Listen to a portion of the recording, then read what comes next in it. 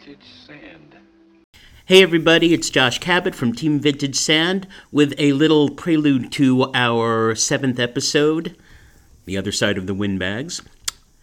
We just wanted to apologize a little bit in advance for a couple of audio glitches along the way, and we tried to fix them as best we could, and then we thought, well, since this is about Orson Welles, who always seemed to have trouble with his sound, we thought it'd be wonderfully appropriate if we left some of it as it was.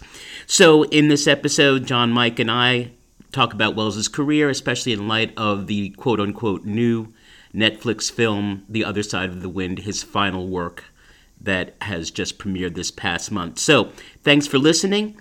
Sit back and enjoy. Check us out on our website, www.vintagesand.com. Leave us feedback. We've already gotten a couple of fan letters, so we're really excited about that. And we hope you enjoy the episode. Thank you.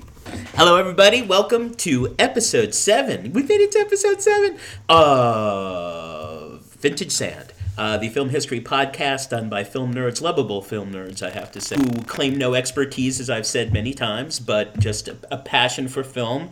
And boy, was our passion stoked last month when Netflix showed, in whatever its most complete form it'll ever be, Orson Welles' last work, The Other Side of the Wind.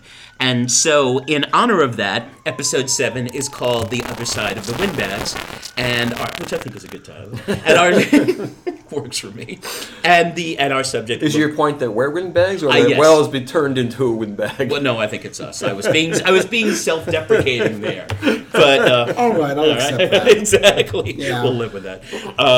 But it is Orson Welles is our subject, and Welles is someone we've barely touched on, except in the last episode on openings. Of course, Touch of Evil came up, and Citizen Kane as well. So we'll be talking about the film itself, and we'll be talking about its place in the Welles canon, how it fits in, and it got very good reviews. Manohla Dargis, for example, in the Times loved it. I know. I don't understand. David Edelson, I think, also liked it in New York Magazine. Most of the reviews were very, very positive. There were a few reviews I read that said only if you are a Welles fan completist and yes. want to, see what he did and how it relates to his other work, and would not recommend it to other people. There were a few very negative reviews I read that I agreed with. I'd say it's probably the best film ever that was co-written by Oya Kodar. Would you say that? I'm definitely. When I saw that, I was thinking that having Oya Kodar co-write, and she seems like a lovely person, and I really good would keeper like to of know his what flame. her contribution Yeah, was exactly. besides her ass. It would be right. It would be like Susie Kane, co-editing the Inquirer. It's just like Charlie. Just can't see it happening. So, but yeah, she did make some. Her contributions to the film were palpable, let's just say that. But yeah, definitely the best co-written Oya Kodar film. But before we get to Welles, we cannot get to the man without touching on the loss over the last 2 days of two of our auteur director heroes. Nick Roeg passed away 2 days ago, and the great Bernardo Bertolucci, who passed away, I think, this morning or last night. And just quick thoughts on those two. Let's start with Roeg, because I think we'll have more to say about Bertolucci. I am not a big fan of Roeg. I probably should maybe rewatch some of those movies. I love Don't Look Now. And I love Walkabout is beautiful. I know it's sophomoric, but it's really, and performance is really good. Performance I like. Right? That is an interesting movie. Movie. Although he did not direct that by himself. He co-directed that. Yeah, with Donald Cannell.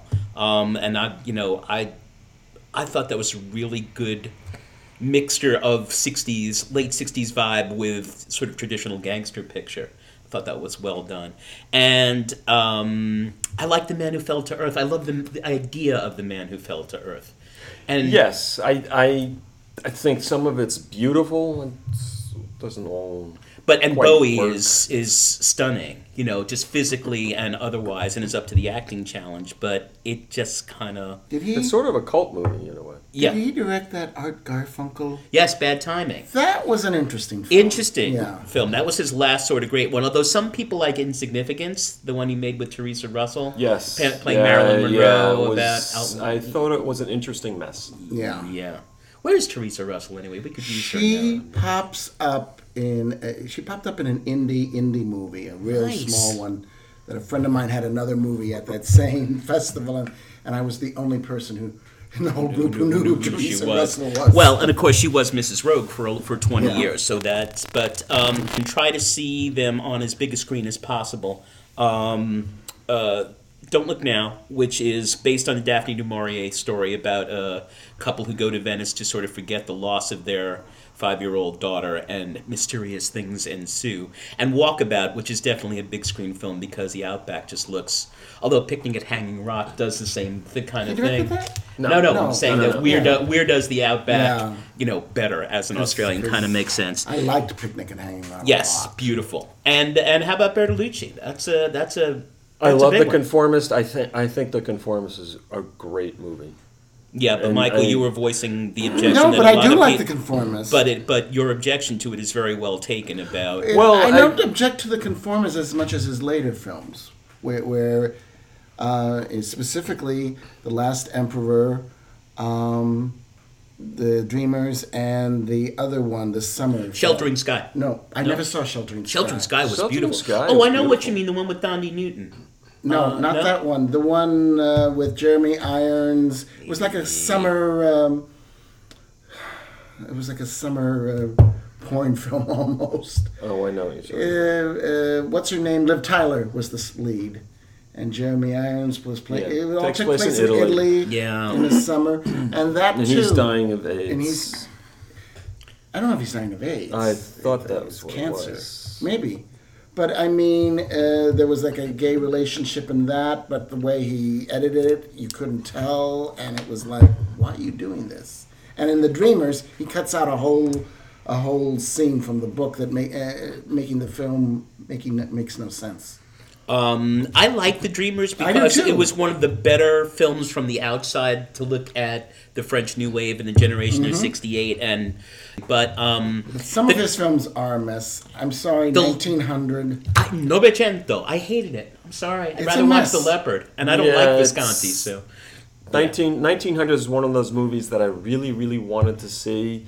I love the idea, the conceit of it, but it just doesn't. It's a mess. Yeah. It's a dead herring in the moonlight, as Wilder would say. And I feel less inclined towards Last Tango in Paris Yeah, when I it's- first saw it. I still think it's Brando's last. Oh, Brando is great. great in it, and it's his last performance where he did more than pick up a paycheck. Sorry. Yeah. And it did great for the butter industry. When I first saw it, just couldn't follow what was going on. All right, so filmies out there, if you want to catch up on Nick Rogue, our one film to recommend is Don't Look Now. And if you want to catch up on Bertolucci, our film is definitely The Conformist. So there's some really good work in there as well. All right, to the task at hand and the other side of the wind. We made it through. Yes. I gotta be honest. I'm sitting there watching this, and I'm thinking, this is supposed to be a really good movie, and I don't like it. And I have to come up with arguments because I figured you two would like it. No. And at one point, I looked over at John, and his eyes were dozing- I closed. was dozing and off. I was I like, started to "Oh, doze thank off. God, it's not just me." I was dozing off too. Yeah. What can I say? It's My first reaction was sadness. Yeah. And there's a quote that I remember. You guys know I'm an insane Beatles fan, and there's a quote that I remember referring to Let It Be, because the last album the Beatles made together was Abbey Road, and then when they released Let It Be after it had been doctored and torn apart and ripped apart, the critic from New Musical the movie? Express, the album, called it, said if the Beatles soundtrack is to be their last, then it will stand as a cheapskate epitaph, a cardboard tombstone. A sad and tatty end to a musical fusion which wiped clean and drew again the face of pop. And to me, that's what this movie is with Wells. Although I think Let It Be happens to be a very good album. Yeah, well, It is. but it's not theirs, and it was mangled by other hands, especially Phil Spector and McCartney. Always objected to the gloppy strings on Let It Be and on Long and Winding Road, and so Yeah. we don't know how different Wells's version of this would have been had he been allowed to finish it. But Yeah. it's a cardboard tombstone to Yeah. one of the great, if not the great, career in American film direction. So let's start there. I mean, there's a couple of good things. I mean, Well, it was. I like the Shakespeare. I like that the Hannaford character who's. But for those of you who haven't seen the film yet, And don't. I'm really not recommending it unless, as John said, you are a Wells completist or a glutton for punishment, or both. Those two usually Venn diagram each other. It's about the 70th birthday party, the last night in the life of a film director very much like Wells, a guy named Jake Hannaford, played by John Huston, his good friend. And it is intercut with scenes from the film that Hannaford is in the process of making, although the money's run out, which is typical for Wells, called The Other Side of the Wind. So the film within a film gives the movie its title. And he's screening what he's done so far at his 70th birthday. Right, party. and then it ends up at a drive-in with all the cars driving away. I mean, I thought that was a lovely metaphor for the audience is literally up and gone, forget about it. But it begins with death, like your Rosebud moment, and several Wells films that begin with death. As I said, I like the Shakespeare stuff. In the end, he says, the quotes from Tempest, which was Shakespeare's, ostensibly Right. Shakespeare's farewell to the stage. Our revels now are ended, and this rough magic I now abjure, and they sort of hang on the word abjure for a little bit. As a Tempest person, I would say there's one of my favorite quotes in the Tempest is this Prospero talking about Caliban says, "This thing of darkness I acknowledge mine," and I wonder if Wells, seeing this, would acknowledge it as his. I don't know, or is it just crap? Well, That's possible too. well, I have a feeling that the only movie of his that he really felt. No, I take that back, because Kane he was satisfied with, but there is a quote as far as from Chimes at Midnight. I just watched that again because I was teaching the Henry plays to my classes. Loved it. He said about Chimes at Midnight. He said, "If I wanted to get into heaven, no, it's my favorite picture. If I wanted to get into heaven on the basis of one movie, that's the one I would offer up." Well, he was playing Falstaff. The first time he played Falstaff on stage, he was 24. Yeah. And in Five Kings, and he was only. I had to keep reminding myself. Chimes at Midnight was shot in 64, 65. Yeah. He was Yeah. barely 50. Yeah. And he looks. Well, I mean, Some of it's makeup, some of it is the fact that he. did not lay off the candy bars. Honey, you're a mess. Yeah. Honey, you a mess. Yes, and we even got a faux Marlena Dietrich in the film with Lily Palmer's character, who's clearly supposed to be Dietrich and is a rather poor substitute for the lady herself. Peter Bogdanovich never ceases to stun me with how obnoxious he is. he is probably the worst director to be an actor.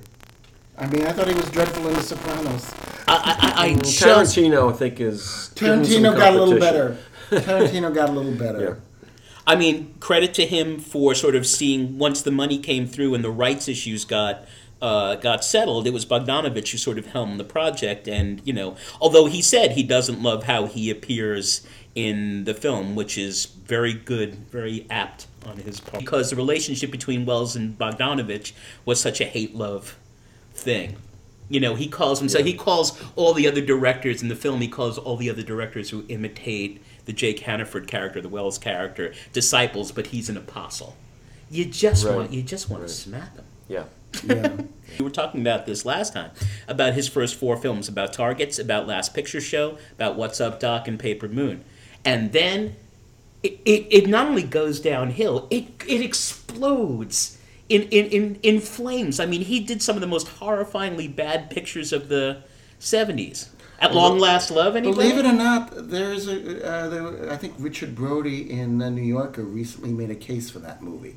At Long Last Love. Wow, okay. Yeah, I didn't read it because I remember that movie was such horror. Oh my God! And of course, the story was that he, Polly Platt, his editor, who he was married to, and then on the set of Daisy Miller, he dumped her for Sybil Shepherd. Yeah. And then, as soon as he lost her as his, Which is an awful movie. oh God, Daisy Miller. Oh, Daisy Miller. Oh. Horror. possibly one of the worst Henry James adaptations. Or I'd go even bigger. I'd say one of the worst literary adaptations ever. Okay. And, the fact that Polly Platt may have been the brains behind the album. I mean, let's give Bogdanovich his due. He was the first American critic to really write a single volume about a single director. It's when he was working for Museum of Modern Art. Yeah. I mean, so we got to give him credit there. He didn't invent it; that was the French. But I would say I don't think all of Bogdanovich's post-Paper Moon movies are bad. I actually like the... I like Mask. I never saw Mask. Yeah, Mask was okay. But I like the sequel to The Last Picture Show. Yes, that's Texasville. that's a good movie. Yeah. It's a good movie. Not as good as The Last Picture Show. No. But I there never was- quite understood why he didn't, after Last Picture Show, he didn't sort of stay in that vein and continue to try to Yeah. go in that direction. Well, so many... he was getting criticism from people like John Simon, who just said he was just lifting off great directors, which he was. Yeah. Well- Well, you could say that about Paper Moon. Paper Moon's a good movie, though. Love it. I didn't like it as much as you guys, but that's because I'd read the book earlier, and I liked the No, book. I like Paper Moon a lot. I like Paper Moon a lot. I do not like Miss O'Neill. That is I one think of she's good in it. That is one of the strangest... But in Other Side of the Wind, Bogdanovich comes off as even more obnoxious than you'd imagine him. Brooks Otterlake, just know the that- name of the character. You just You want to can't help but think that Wells was, yeah. definitely skewering him. And I like Susan Strasberg's part because as we were talking about That's before, the Pauline Kael. Pauline Pauline Kael Kael. had just come out with the Citizen Kane book, which made the case, ironically, that another New Yorker writer, in this case Mankiewicz, was the guy who was behind the real genius behind Kane, and that Wells's contributions were nothing. And of course, as we were saying, as good as Kael is as a writer, That was a dilly.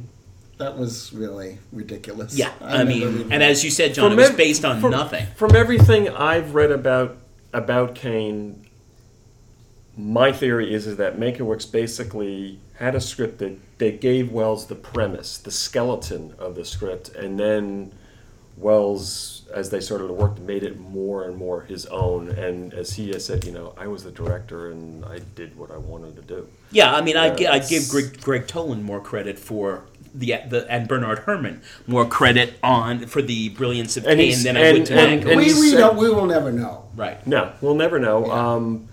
And Wells also said that he benefited from the fact that he did not do anything. Right. He didn't know and the he rules. Was, and Yeah. he was lucky that he had someone like Toland who was willing to.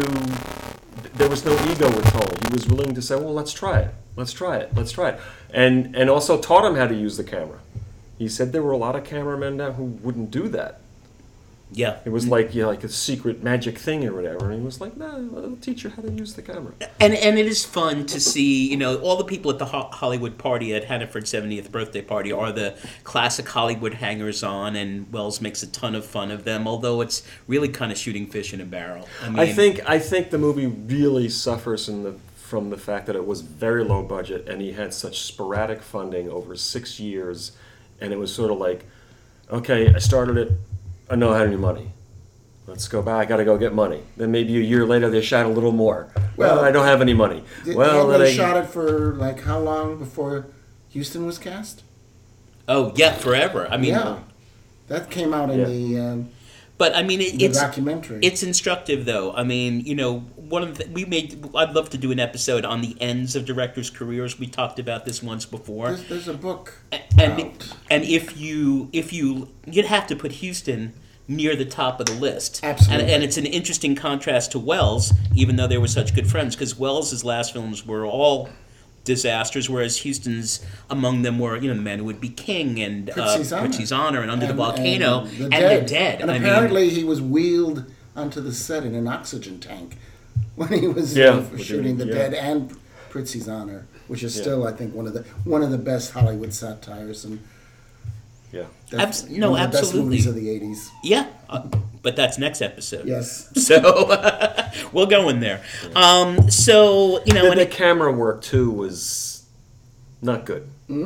even with the low budget, Sloppy. I understand. Yeah, it was sort of sloppy, and I looked up the cinematographer Gary Graver. Oh, one of my favorites. Yeah, I Yes, mean, can anybody the man, name the a movie legend. that Gary Graver did? I looked at his list of credits or whatever. No. I mean, Well, and it's like the This- same thing as having his girlfriend, eventual wife, be the co-writer on the script. Yeah. I mean, my guess is it's because of the budget, so he was just getting who he could get. right. He was not going to get Vittorio Storaro or No. Gordon Willis to shoot it. Yeah, and it doesn't really break new ground. I mean, there's one of the most ironic lines for me in the film is someone says, I forget whether it's Hannaford himself or Bogdanovich says, it's okay to steal from. No, it's Hannaford who says it's okay to steal from other directors, just don't steal from yourself. And that's all this movie is like stealing from himself. It's like Well- a Wells bag of tricks. Well, I keep thinking what it would have looked like if he was still alive when it was fully edited, because some of it Fair enough. some of it definitely looked like the work of directors that he always said he didn't like. Right. Well, but it's in the scenes from The Other Side of the Wind, the color Yeah, scenes, the movie within the movie. Right. That's definitely he's poking fun at Antonio. especially Antonioni, which is ironic because It's a risky point.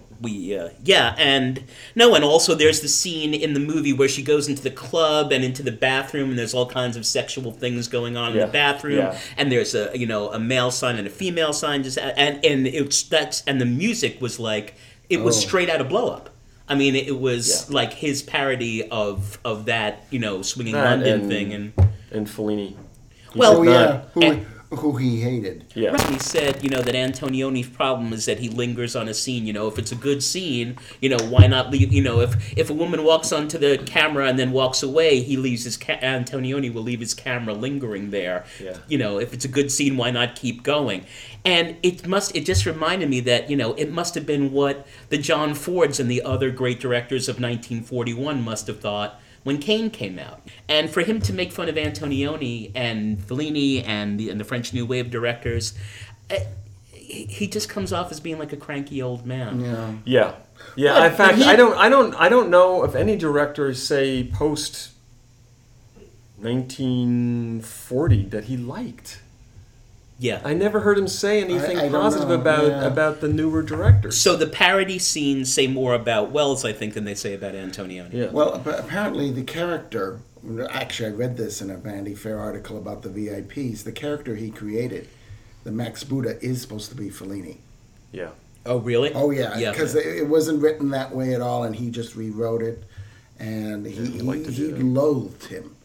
But there's a list that I found of Wells's supposed favorite films. Okay. And they're all older movies. they're all Chaplin, right? No. City Lights. Okay, it was a good guess. Greed.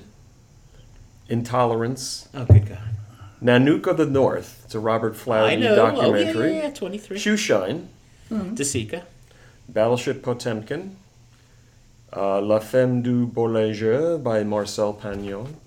Which no one has seen. I know. No one watches by No, it's anymore. 1938. Right. Grand Illusion. Okay. all older Yeah. movies. I mean, I understand the Eisenstein. I mean, everyone who's ever edited has had to Yeah. watch Potemkin. Yeah. And, you see that. I mean, I read somewhere on Other Side of the Wind, the average length of the shot is 3 seconds. I mean, he's constantly moving and cutting and I cutting know, and moving. and my guess is that was partly due to funding. That they only had so much good film that they could edit. Yeah, and you do feel sorry for him because all these, film school nerds like Scorsese and Lucas and, Spielberg and Coppola and all these guys, I became a director when I didn't realize what a director could do until I saw Citizen Kane. And then he'd come and asking for $10 and they'd be like, Yeah. no. And that's why the scene that's most powerful, I think, in Other Side of the Wind is when he's finally forced to ask Bogdanovich, who plays, his apostle, as he calls it, who unlike him has become very successful financially, Right. For money, and it's painful. Yeah, but you're is. you're watching the last 20 years of Wells's life played out. Right. So let's see if we can sort of put it in some kind of context, because the end of Wells's career is really kind of interesting. Do you guys know F for Fake? and I have seen it. I've seen it Once a in college. long time ago. right. It was clever. I mean, Yeah. it was structurally, it was kind of, he called it a film essay. And, it's about all kinds of, it's structurally, it's pretty radical for 1970, 3, 4, 5. And Well, then, he was never one for wanting to make a conventional narrative. That is the greatness, really, of Citizen Kane. There's no moment in the movie with that part's not the so There's good. no transitions excess. between scenes are brilliant. Yes, yes. Even that. There was Yeah. no fat in that movie. No, none at all. It's playing on the big screen over at Second Avenue, I I think. So that know. we gotta go Wednesday. see- Is it when? Wednesday. Really? Oh, I will It's be. the 28th. Oh, Michael's off to London. Yes. Very nice. So, and 'Cause then I always like to watch it on a big screen. yes, and I generally enjoy watching it on a big screen more than I do, even though I have a copy of it, and I actually did Well, watch it's it. because I just prefer. it's because of the way it was shot, the use of deep focus, the compositions. You pick up a lot more on a big screen. I remember when I took my film class that we spent a whole session just on the scene where Thatcher comes to Colorado, and the deep focus where you can see clear out the window. Yeah. Through Charlie, refighting the Civil War with his sled. The Union Right. forever. Right. That's and it's just incredible. Yeah. I mean he didn't invent it. Renoir does it in Rules of the Game. Yeah. But Well, Greg Toland had used the deep focus before, but was never used to that effect. Right. It was never used as a means to advance the story. Yes. It was just kind of cool. And Well, it was he used it. It was being used also to constantly illustrate the themes and the characterizations. Anything else you could jam in there, they figured it out. There's a moment that always stuck in my mind. I think it's one of the most brilliant moments in the movie. It's when it's after Susan's opera debut. And Jedediah Leyland, the Joseph Cotton character, is writing the review, and he's drunk, he falls asleep, and Kane comes to the office, and they had that moment where he wakes up. I didn't realize we were speaking. And Bernstein lights a cigar for him, and is like, Hello, where's my story, whatever my review. He's like, I need to finish that. It's like Mr. Kane's finishing it. He's like, oh, Charlie's here? Charlie's here. He works. Charlie's here. And he goes out there, and you have that shot. He's way in the back, and it's framed so that Wells is right in the front there, and you see Joseph Cotton way in the back. I didn't know we were talking. Sure, we're talking. You're fired. You're fired. Right, exactly. But the way it's composed, Beautiful. it emphasizes the dominance of the Kane character that he has over the other. But also people. his isolation and His separation yes, from I was going to everybody. say, and yeah. also his isolation, his Well, and that's surely a his theme. mania. Yes, and that's surely a theme of Other Side of the Wind. It's like those last few scenes in Ambersons, of Agnes Moorehead alone in the old crumbling Yeah. house. I mean, it's like Kane by himself there. It's perfect. It's just. The Pauline Kael character says about Jake Hannaford, the Wells character, what he creates, he has to wreck. It's a compulsion. And, there may have been people as good with a visual style as Wells, but no one had quite the flair for self-destruction as Wells. I don't know how much of it was self-destruction as much as there was so much resentment after the contract he got with that Kane, could be. with the studios, and they always, whatever movie he made through a studio, they took it away from him. Except Stranger. But even that, he was supposed to have a deal with them, Oh, yeah, you were saying. and he a 4-picture deal with International Picture, making films of his own choosing. And Wells was given some degree of creative control, but they took it away because they didn't think it was going to make any money because of the subject matter. But it did make money. I mean, the question with Wells is always, is this the classic... The only person in American film who comes close is von Stroheim, of someone who was an artist Yeah. who was just absolutely eviscerated by the system. And that could be Wells. Wells could be a victim. Or, on the other hand, no one was ever as quick to jump up and say Wells was a genius as quickly as Wells. True. I mean, he had no lack of faith in his... I've seen an interview with Wells where they talk about Touch of Evil, and he says, like, to this day I still don't understand why they took it away from me. I don't understand. Yeah. No one's ever explained it to me. Well, is the story true that his directing Touch of Evil was sort of accidental? Oh, yeah. Yes. Yeah. Yes. He was just originally cast as an actor. Right, as Quinlan. As the And sheriff. Heston, I think, was co-producing it. And he just kind of, I don't know if the He asked, original director... apparently, according to Heston, it was a long-distance phone call, and he asked, like, who's directing it, and it was said there was, like, a long pause, and he said, well, you got Orson Welles. You have Orson Welles, he's a pretty good director, why don't you use him? And there was supposedly there was another long pause, and he said, well, okay, or whatever, and they... Yeah. contacted Wells, and he rewrote the script. But, to me... As he usually did. It always comes down to the supreme irony that, of course, Wells got in so much trouble for supposedly taking on Hearst in Citizen Kane. But Citizen Kane is not Hearst's life, it's Wells's life. It's almost as though he could see his own future laid out in front of him. I know.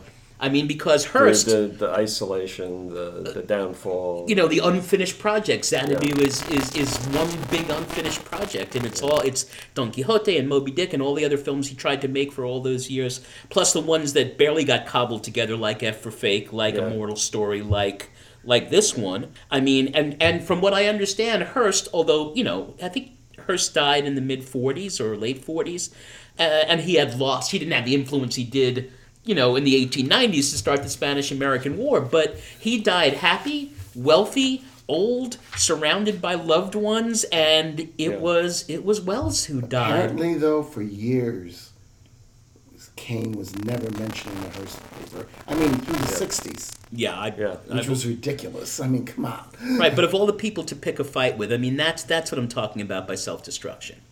And he... Well, and the studio put Kane in the vault after it had its chorus in the theaters. They kind of buried the movie.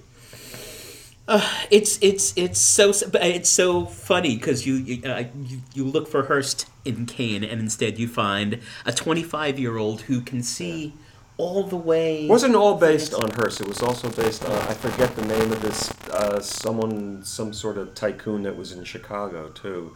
Apparently, it was his mistress that the Susan character was really based on. Right, which is unfortunate because Marion Davies, who is Hearst's mistress, if you've seen some of Marion Davies' and apparently Wells said he thought highly of Marion Davies. She was amazing. She was a brilliant silent actress and sound actress.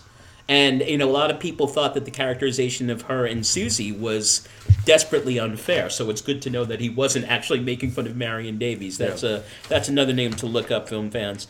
So... as we said, The Other Side of the Wind has at its center the man of mystery, which is the heart of Kane, which is the heart of the stranger, which is the heart of Mr. Arkadin, which we haven't mentioned yet, which is... How many versions are there of that? 7, I think? If you buy the Criterion DVD of Mr. Arkadin / Confidential Report, I think there are 7 different versions of it. So... Yeah. I saw it at the American Film Institute when I was living in Washington in the 70s, and... I couldn't make heads or tail of it. Yeah, no, because it was edited with, as John was talking about with this one, money ran out, and, remember it took him 4 years to film Othello, because he would, he would shoot some scenes. Yeah, you do a little bit, it's like, oh, we need some more money. So we'd go act in somebody's film. Acting somewhere, or right. Try to get some money from someone, and let's go shoot a little more. Recasting things, because then people were busy doing other things and couldn't do it. I mean... No, and I remember recall reading about Othello that in one scene someone punches someone else and they fall to the floor, and between the punch and the actor falling to the floor there was 2 years of separation. So, I mean, but, again, the fundamental question was it because he was so far ahead of his time that people just, it's like... it would be like criticizing Van Gogh for not selling a painting or Mozart for not having enough money for a tombstone. I mean, was it that he was just, and we're all still catching up with him, or was he a victim of his own arrogance, or a combination of Probably both. a combination. I think so. Yeah. Yeah. And for Mystery Men at the Center, There is a quote from Wells that he said, which is, I think, really interesting as far as the way he would film and wanted to do narrative film, is that film is dead. And it's up to me to make it more alive. Okay, that's a little arrogant. And so that's why he was constantly like playing with the narrative structure and trying to do certain things. Because also he came from the theater where you never knew. That's one of the beauties of a live performance. You never know what might quite happen. Right, but it would be like And the he Beatles. was trying to give you a sense of that in film, I guess. He didn't mean film historically was dead. He meant film as a medium. As a medium. Once you film it, that's it. It's not going to change anymore. So, and I'd throw into Mystery Men at the Center, the Immortal Story. Have you guys seen Immortal Story? I have not. It's really kind of meh. That's with Jean Moreau. Chimes at Midnight also. Yeah. Oh yeah, in Chimes of Midnight. Yeah, she's Daltair. But no, Immortal Story was on a Turner Classic Movie on John Moreau Day, and I did. Oh, Jean. When's Anna Karina Day? That's what I'm waiting for. I'll never do that one. I watched. I watched it all, and it was a bore. I'm sorry. Yeah, I know. It's only an hour long, too. It was done for TV. And it seemed longer. But Wells's character, Clay, who's at the center of it, is also yet another, like Arcadin, like Kane, another man of mystery, like Hannaford, the director here. Why do you think he didn't cast himself? But that was dawning on me when I was watching. Yeah, why Houston? Why Houston? And wait so long? Yeah, that's a really good question. I don't know. Maybe it was too close to the bone. I don't... Maybe he was too fat. He was still acting. He was still doing Paul Masson commercials, John. He still had his I don't know. jobs. I'm just kind of joking, but yeah, it's actually that's an excellent question. He was the lead in Butterfly with the great Pia Zadora. She won a Golden Globe, which to me legitimized the whole enterprise. That's why he would appear on TV sometimes, for money. Yeah, he did anything. Did a lot of interviews. I have to say, Wells was a very good interviewer. Yes, he was. Always very, very interesting. Yes. But then there were some things he did that were quite good. I think he's actually quite excellent in The Long Hot Summer. Yeah. Okay. He's good in that. Right? Yeah. He is good in that. No, sometimes apparently he and good. Martin Ritt did not get along because Martin Ritt was directing his scenes. Well, you wanted to I'm sure he tried to put his input in and try to direct Yeah. everything he was in. You want to talk about him as an actor a little bit, Michael. I mean, I liked him as Rochester in Jane Eyre. Yes. I thought he was believable in He's that. very good in Compulsion. Yes, absolutely. Oh yeah, I love the small part he has in The Man for All Seasons. Yes. He's quite good in that. But I don't think he really, just didn't care what he did, and that's very sad. Yes, it is very sad. It's like, same thing happened again. If we're gonna Hollywood artistic martyrs, the only one who even's come close to him, as I said, is Stroheim.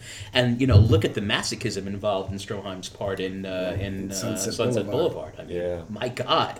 But again, von Stroheim was the one who had the Austrian soldiers, and just had in silk underpants, even though no one would see them. And it's a fine line.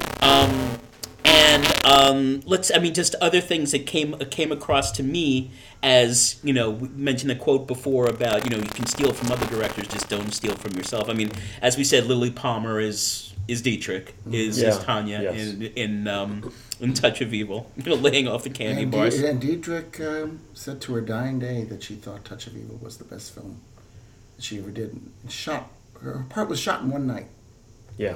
Oh, well, she, the ultimate... We were talking in the Hitchcock episode, we were saying when you were talking about stage fright, that, the only person Hitchcock ever let do her own lighting and makeup, he just stepped back. And supposedly, the studio didn't know Dietrich was in it at all until they started seeing the rushes, and they contacted her, and supposedly they were like, because they were concerned about the budget, like, are you getting paid for this? Like, it's like, well...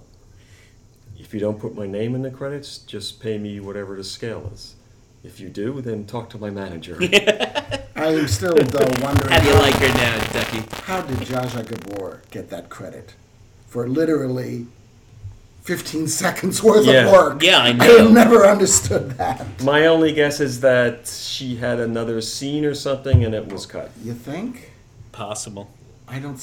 Yeah, maybe. And there's Mercedes McCambridge, speaking of Touch of Evil, turning up as the film editor in Other Side of the Wind, along with which was lovely, was it's actually a Kane reference that it was Paul Stewart playing his manager, who and someone just comes this short of saying he knows where all the bodies are buried. Yes. Just like this far away. You're like sentimental, aren't you? Yes and no. But it was nice to see Paul Stewart again without the accent. He was a good actor. He was. He worked a lot, actually, I know. in small Oh, parts. yeah. No, he worked never all the stopped. time. Well, a lot of the Mercury players did. I mean, even although she ended up in Bewitched, Agnes Moorehead. Yeah, always but she's worked, great yeah. in Bewitched. I think Bewitched is her best performance. She's great in Bewitched. I'm sorry. I love even in an hour truncated Ambersons. I think she's amazing. I agree with you. in that she's movie. Very, I very love good. She her. got the New York Film Critics She's my Award for favorite player in that film, and I don't even mind Tim Holt in that that. film. I do. Well, That's my problem with yeah. Magnificent Ambersons is Tim Holt. But Georgie's supposed to be I know, callow but and arrogant, but and- he's beyond. And he's, liked him in Sierra Madre. which is and I got a feeling Houston had to really work with him. Probably. He probably got him drunk. Maybe. It just reminds me of did you guys see Hail Caesar? Of Yes. the Cohen of Ray Fiennes Yes. working with the cowboy actor. Yes. Would that it twere so. Would that it twere. Why are you saying it that way? Say it like I'm saying. Would that it twere so. Lovely. So, and the Baron, the character who's sort of I thought was maybe supposed to be Houseman. Because I'm not exactly sure what Houseman did for Wells. Well, Houseman I was involved with the Mercury Theater. Theater. Yes, He but was in his film basically- career, Nothing. I don't think anything. because Houseman? I don't think so. I don't think so. I think it was mainly with the Mercury Theater. that work. Getting back to the Shakespeare, I mean the fact that Wells' The theater Mercury work. Theater, and I don't know. I mean, was Houseman wasn't Houseman producer for some of the plays that? I think for the Voodoo Macbeth and for which is from '37 and the anti-fascist Julius Caesar. I mean, Yeah. think about I what would they. have loved to have seen Can you that. imagine that, or seeing Cradle Will Rock when the actors were out in the audience because of the union? I mean, my God, what, and all before he was 25 years old. Yeah. Just incredible. I thought, having the pretty actor, be a deckhand on the boat was kind of reminded me of Wells's character in Lady from Shanghai. Yes. Without Yes. the really bad Irish accent that Wells uses. Well, I don't know why he chose to do the Irish accent. I don't know. And so badly.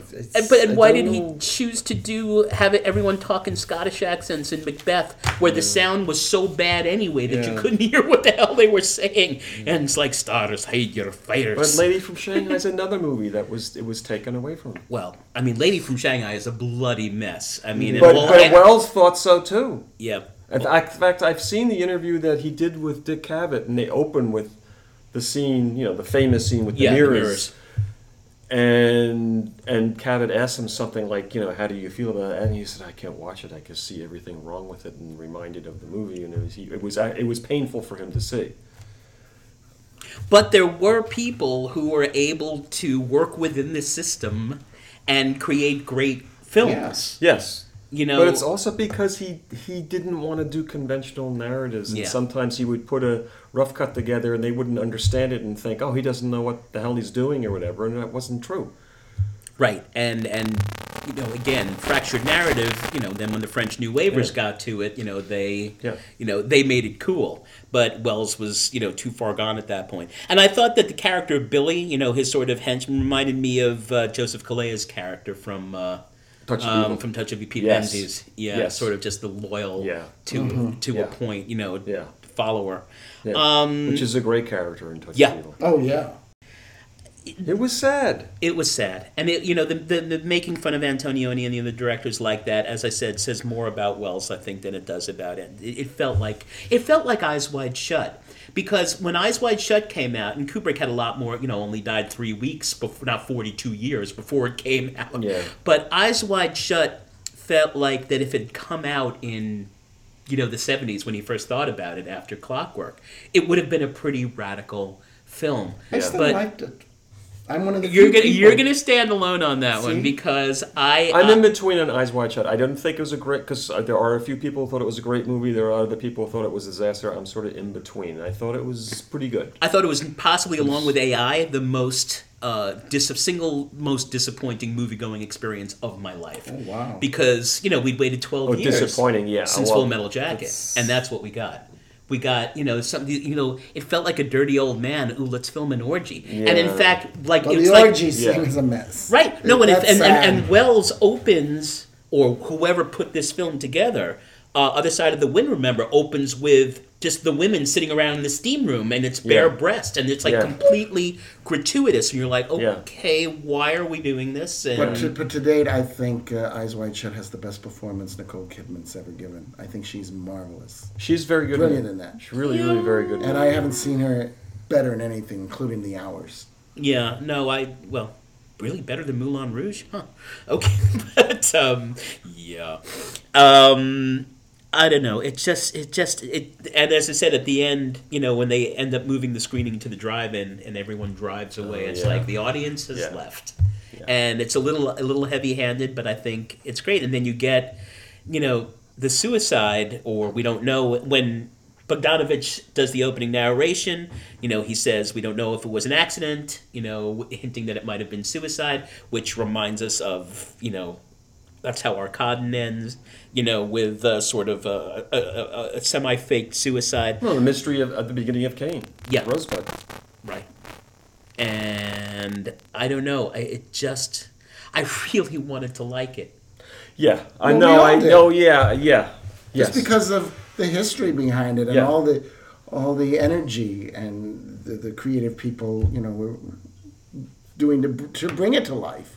I mean, I think that's why it got such good reviews, because I think the critics just admired all the people who, No, and I appreciate. I was ragging on Oya Kodar. I mean, she has proved to be a good keeper of his flame. Yes. And a lot of the credit for getting this film put together is due to her and Bogdanovich And too. Netflix. Yep, and Netflix.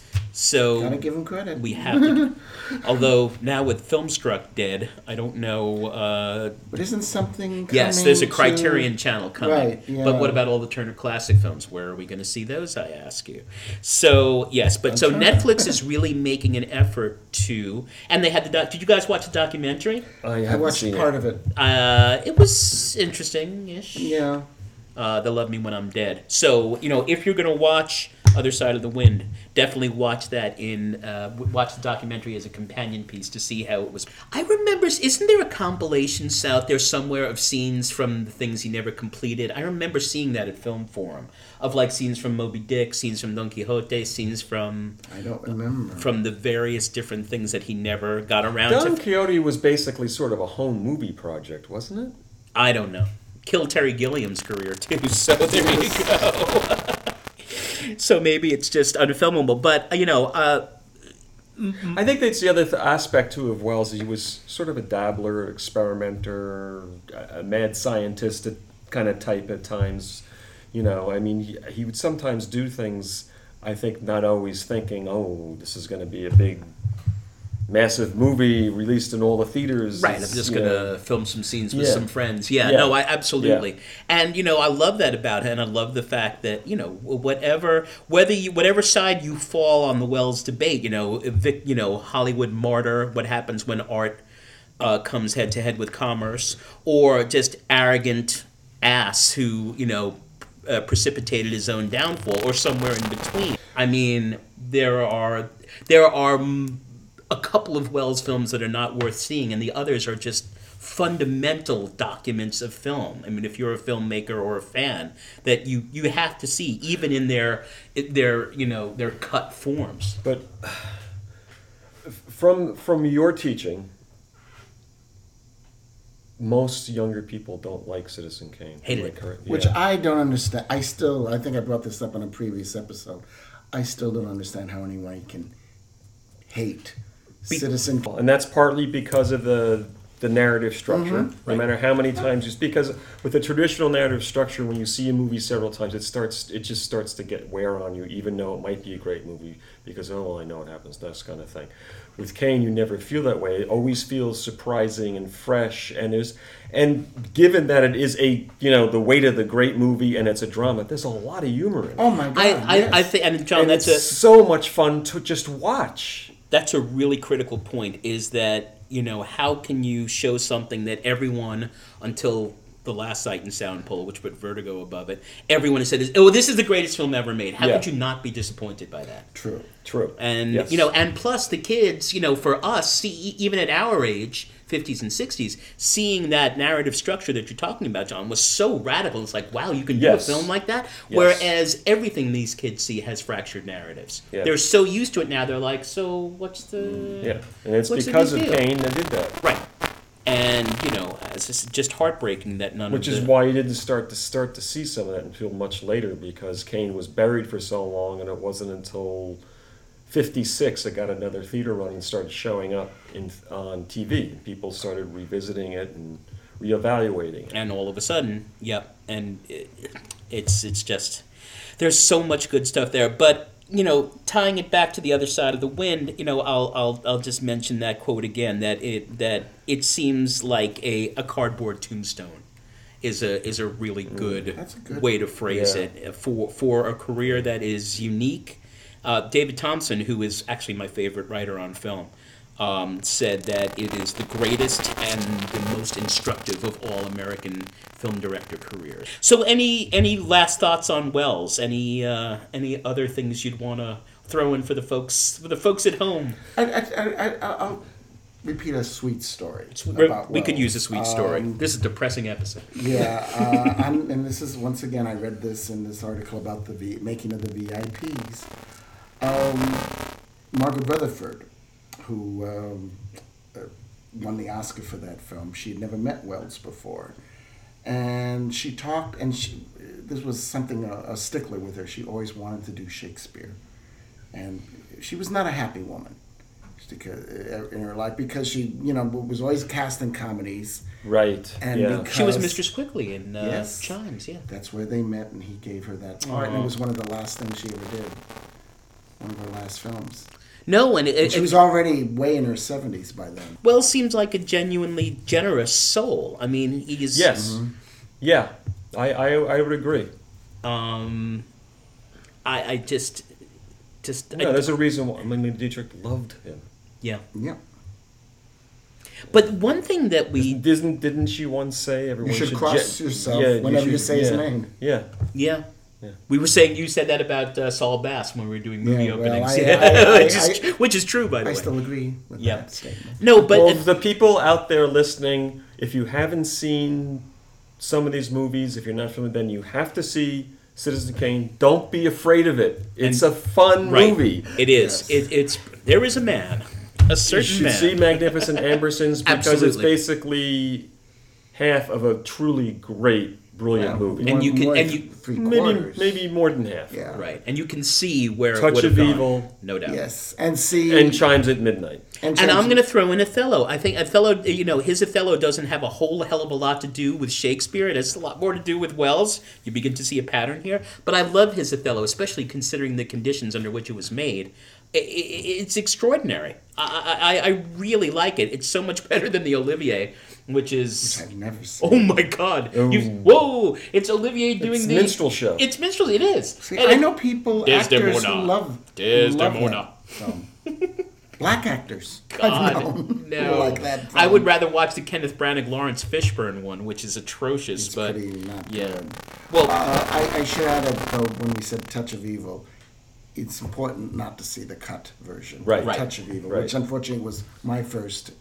Does the cut encounter. version show anywhere anymore? I hope not. And I really hope they've gotten that. I think pretty much whenever they show it, I know Turner Classics will only show the restored version. Yeah. And the restored version is by far the best. And I Oh, think, yeah. as a curiosity, just in terms of structure and style, I think F for Fake is worth looking at too. I mean, Criterion saw fit to put it out on one of their discs, which is a bit of an honor. And I think it's a nice insight into Wells as the trickster, as the magician, as the master of illusion, because that's all film is. And it's not the most pleasant sit through, but there's no other film. In fact, the only it's kind of like Exit Through the Gift Shop, because you're not sure whether you're watching a documentary or a fiction film or a combination thereof. Well, It's kind of neat. that is sort of the style of The Other Side of the Wind. Is sort of like a Yes. docudrama kind of thing. I'm trying to think of a career too where the the backstory of the movies, how they were made, what happened, is as interesting as Wells. I don't think there is one. It's a unique career, and I would throw in the last 15 minutes of Lady from Shanghai. Oh, definitely, Absolutely. definitely. As a standalone piece, I can tell you that my high school film students who didn't like Kane, their jaws were dropping at the Hall of Mirrors sequence, that whole sequence in Lady from Shanghai. So, No, it's brilliant. but you can imagine audiences sitting there in 1948 watching this and going, "What? Yeah. This guy's out of his I know. mind." So, ahead of his time, arrogant genius, neither, both. That's always going to be the mystery of Orson Welles. And one last thought about the film is that a couple of reviews I read talked about the sexuality in the film. So The scene in the taxi. yeah, and this no the sort of The film within a film? like, for example, Bogdanovich tells a story about Hannaford, about how he lived with his first star, and they would every Saturday they would strip to the waist and box, and there's a real kind of homoeroticism. And I was yes. wondering if you guys had ever heard about Planetologists, or no. I don't think I... I think it may have been a theme he may have been interested in or whatever. I don't think that it was something that was part of his life. I mean, it's sort of. I mean, it's one explanation for the Leland Kane relationship. I mean, which is never really. And also... That is true. I mean, why does Leland so want to be with him all the guess time and everything? what you nowadays call a stooge. And why is he so upset by the fact when he calls him a stuffed shirt?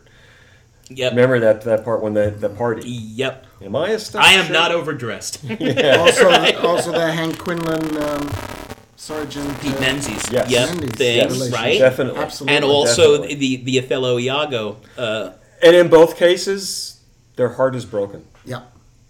Jedediah Land has his heart broken Yep. by Cain, and the character in Touch of Evil. It's he just, has I've his never heart is broken. really explored that. I mean, his private life really doesn't interest me, but just as a theme in his films, I wonder if that's yet another angle to look at with Wells. There are so many. It is the Hall of Mirrors. His life, his career is either, I don't know what's a better metaphor, the Xanadu, collapsing and crumbling around him with all the statues still in boxes and the unfinished place that will never be finished, or but what Wells still had friends and everything, and was getting out and doing things and seeing people. As in Kane, he became completely alienated. But you wish that he had been able to have an end of career that was more like Houston's, where he'd been able to hold it together. Wouldn't that have been great? Right. Yeah. And so that's really what you walk away with from. But Houston always finished his, generally finished his films. He usually did it for the money. But sometimes. again, I have to stress that Wells did finish his movies. It was the studio who would see they would see what he was doing, whatever, and they'd take it away from him. It wasn't until later when he just couldn't get backing for movies that he wanted to do, and he had to make those films on shoestring budgets and shoot a little here and shoot a little there and then try to raise some more money, and he had this constant sporadic filming, we have to shut down for 2 years and then let's start up again. Maybe you have to recast this scene now. I just found it interesting that Wells and Houston were so close, because they seem to me such different spirits. Because Houston's, such a man's man, such a Howard Hawks kind of, let's just tell the story and get her done. And, you don't see too many obvious flashes of art in Houston. And I don't say that as a negative. I say that as he was I don't know. I'm a big fan of Houston. I am too. No, I'm saying it as a compliment. And I got to tell you, for Houston, I saw The Man Who Would Be King when I was 10, when it came out in 75, and I still think it's one of my 10 favorite movies of all time. I was so transported. I mean, now with the cultural stuff, it's right, and the imperialism, it's a little hard to watch. But my God, to a 10-year-old, I was completely in that world. Oh yeah, and he's one of the only film directors who I think actually improved a Tennessee Williams play with The Night of the Iguana. It's so much better than the play. Yeah, and the play is considered one of his last good play, but I think the movie is the changes Houston made are just they're so also stylistically just so different. Yeah. Well, I mean, and so what? Wells is a better actor, though. Yes, and so what we're Well, Houston was always the same. Yes, in every pretty act. much. but here's someone, as I said, who saw himself as Falstaff when he was 24. I know. I mean, he could sense the decay and the rot that was coming. So, we talked about how, including The Other Side of the Wind, so many of Wells's films center around a man of mystery. We'll even throw in The Third Man, although it's not his film. You guys said that he directed his scenes. I've always read several sources that Wells directed the scenes he was in. And boy, it sure looks like it, And it because does look like Well, see, I think it's a good movie. oh my God! I mean, look, Carol Reed is a terrific director. There's no argument, but there's that moment where Holly first sees the cat and the shadow, and that just feels like such a Wells moment as opposed to a Carol Reed moment. So again, Other Side of the Wind. We don't agree with the critics generally. I think the three of us agree that it was pretty awful. But again, if you're interested in that career and you want to be a completist, and Oya Kodar does have a lovely figure.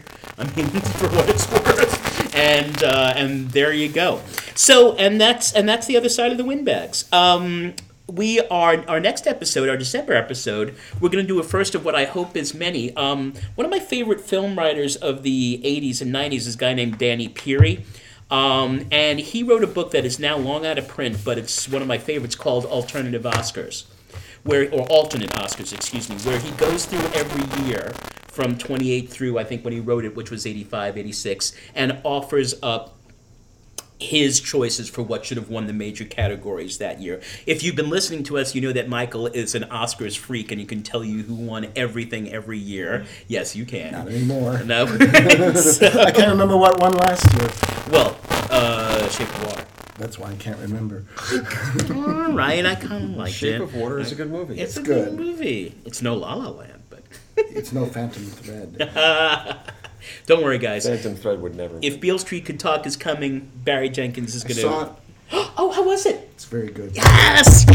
Oh, that's such good news. Yeah. Yes. Yeah. That's amazing. Saw I it can't at a wait. side screening. It was. I think I liked it a little better than Moonlight. In fact, I liked it a lot better. And we're going to talk adventure when we do our year best of, which will be in January. We're going to, you can't get around that. We used to be happy if Spike Lee and John Singleton did a film in the same year. Now you've got 10 really good to great films made by African American directors, and so hopefully this marks a real change. But Beale Street Could Talk was very, very moving. Wait, because I love Baldwin and I like Yeah. Barry Jenkins, and we're going to talk about our favorite alternative Oscars for the 80s. All right, in the 6 major categories of actor, actress, supporting, film, and director, of who should have won instead of who actually won. Rain Man, This Means You, Roger Rabbit. God. So yes, exactly. Good Lord. All right, 12 minutes to Wapner. We got to go. Again, check out The Other Side of the Wind, and They'll Love Me When I'm Dead, the documentary about it. Also, check out the Coen Brothers film on Netflix, and I can't wait to see the Quaron, even if it is on a small screen. And we are out. Always remember that Vintage Sand is a 5 9s and a 4 production. Easy money that was. Produced by Melissa Cabot. We got to thank Mama Sue for the space, the use of the hall, Thompson says that in Kane. And Gabby for doing our logo. Please check out our website, www.vintagesand.com. Leave us your feedback, suggestions for topics, and we'd love to know what you think. And we're gonna. There's one of my favorite Coen Brothers lines kind of sums up Orson Welles for me. It's the line in Serious Man where the Korean student's father is trying to sort of blackmail him but not blackmail him, and Larry said, "How can you blackmail me and not blackmail me?" And he just stands there for a second and says, "Accept the mystery." So that's what we're gonna do with Welles. We're gonna love every minute we can get our hands on and just accept the mystery of who he was. One of the greatest, if not the greatest, of American directors. Bye, everybody. See you next time.